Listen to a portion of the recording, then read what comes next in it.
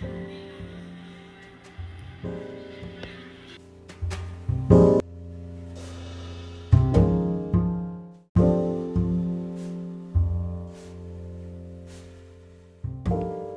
hey, there you are. Sorry I'm late. The traffic was pretty bad today. This cafe's quite nice. What was the name again? History Tea? Well, I'm glad I let you pick this time. Alright then, now that I'm here, I have something I want to discuss with you about. So, ever heard of James Monroe?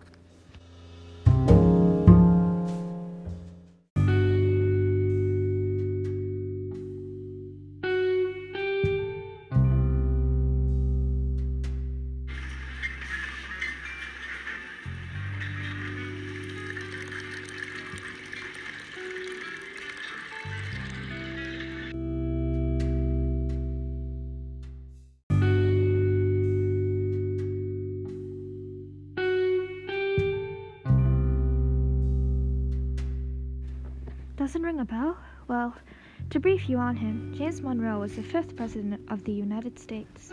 He was introduced to politics by his uncle and soon became one of Virginia's most influential leaders. A veteran of the American Revolution and studied law beneath Thomas Jefferson, he easily won the 1816 election and was very well liked.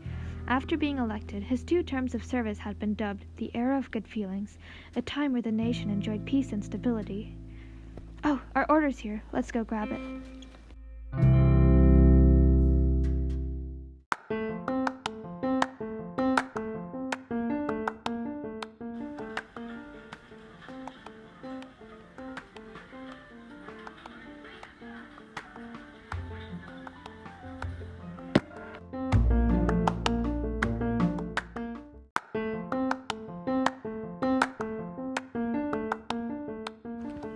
Wow, they really don't mess around with their latte art. Anyways, what was I saying? Oh yeah, now that you know who James Monroe is, now I can get into what I've been meaning to talk about. As you know, being a president is no laid-back job. Throughout your presidency, you could face all sorts of problems you're expected to solve. So back to James Monroe. He was a president that faced many issues through his run. Starting with the issues he faced domestically, I want to discuss with you the Missouri Compromise. There was an issue in the country with balancing the free states and the slave states in new territories outside Louisiana. The government had finally reached a balance with 11 slave states and 11 free states. That's until Missouri applied for statehood in 1817. They applied as a slave state, which ultimately upset the balance the country once had. They didn't want to grant Missouri the ability to be a slave state, but James Monroe refused to ban it. He said that slavery was allowed in new states thanks to the Constitution. People still weren't happy though, so how was it ultimately resolved? When Maine applied to be a free state in 1819, the government had compromised. The Missouri Compromise allowed Maine to enter as a free state and Missouri as a slave state, which balanced everything out again. They also banned slavery in the Louisiana Territory at the 36-30-degree latitude. You know, like an imaginary line across the territory. Sounds interesting, right? Well, there was also another issue the country was facing within its borders. It was the case of McCulloch versus Maryland. The Bank of the United States was always a topic of debate amongst Federalists and Anti-Federalists.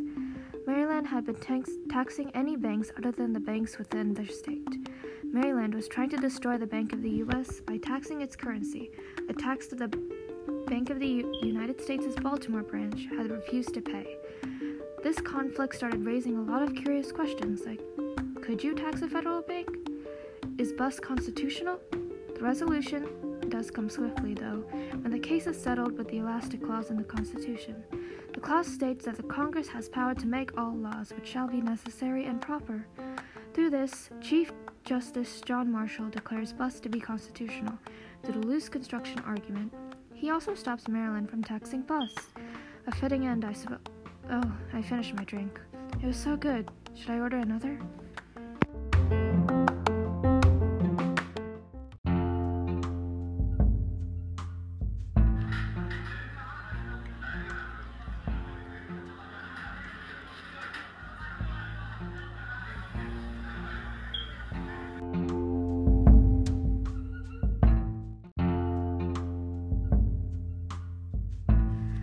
Okay, so what I've said so far have only been the issues that occurred domestically. Now, onto the foreign issues Monroe faced during his presidency. The Adam-Onis Treaty was a treaty made after the Seminole Wars. During the Seminole Wars, Andrew Jackson had raided Spanish Florida and burnt down native villages.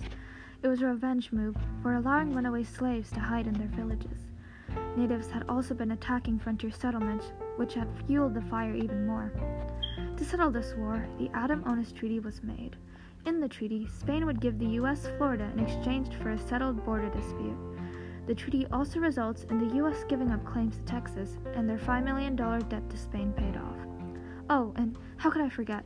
The most notable event that occurred during Monroe's presidency was the Monroe Doctrine. It all started when Spain loses control over its North American empire and Mexico becomes independent in 1821. Spain's European allies began talking about how to help Spain regain control. During all of this, Great Britain offers to help the U.S. keep those countries out of the U.S.'s business, but we refuse their help.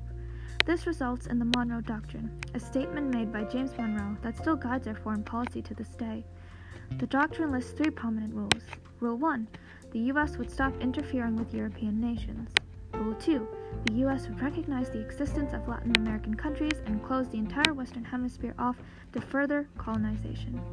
Finally, Rule 3, if a European country sought to oppress or control any part of the American continents, it would be considered a hostile act against the United States.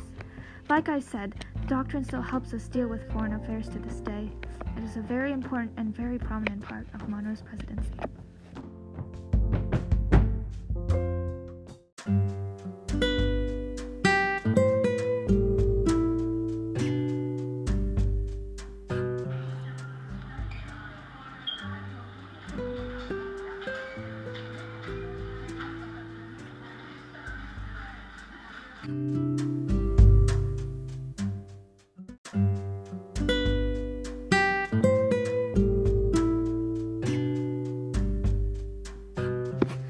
Oh yeah, and here's something you probably didn't know, but Monroe was the 3rd president to die on the 4th of July. Isn't that crazy? What are the odds, huh? Oh, and you know that famous painting of George Washington? The soldier holding the flag is actually a depiction of Monroe. I know, it surprised me too. Oh, and oh my gosh, look at the time.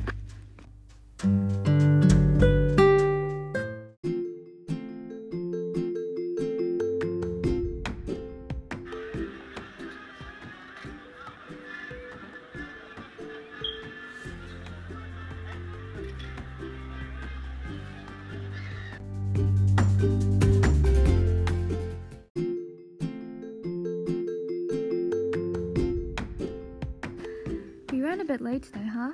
Guess I should finish up what I was saying. John Adams was the president that took over when Monroe had left office. He had retired and went on many diplomatic missions in Europe, as well as being a board member for the University of Virginia.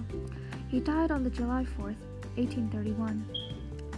Well, that's the end of James Monroe's legacy, and also the end of our hangout.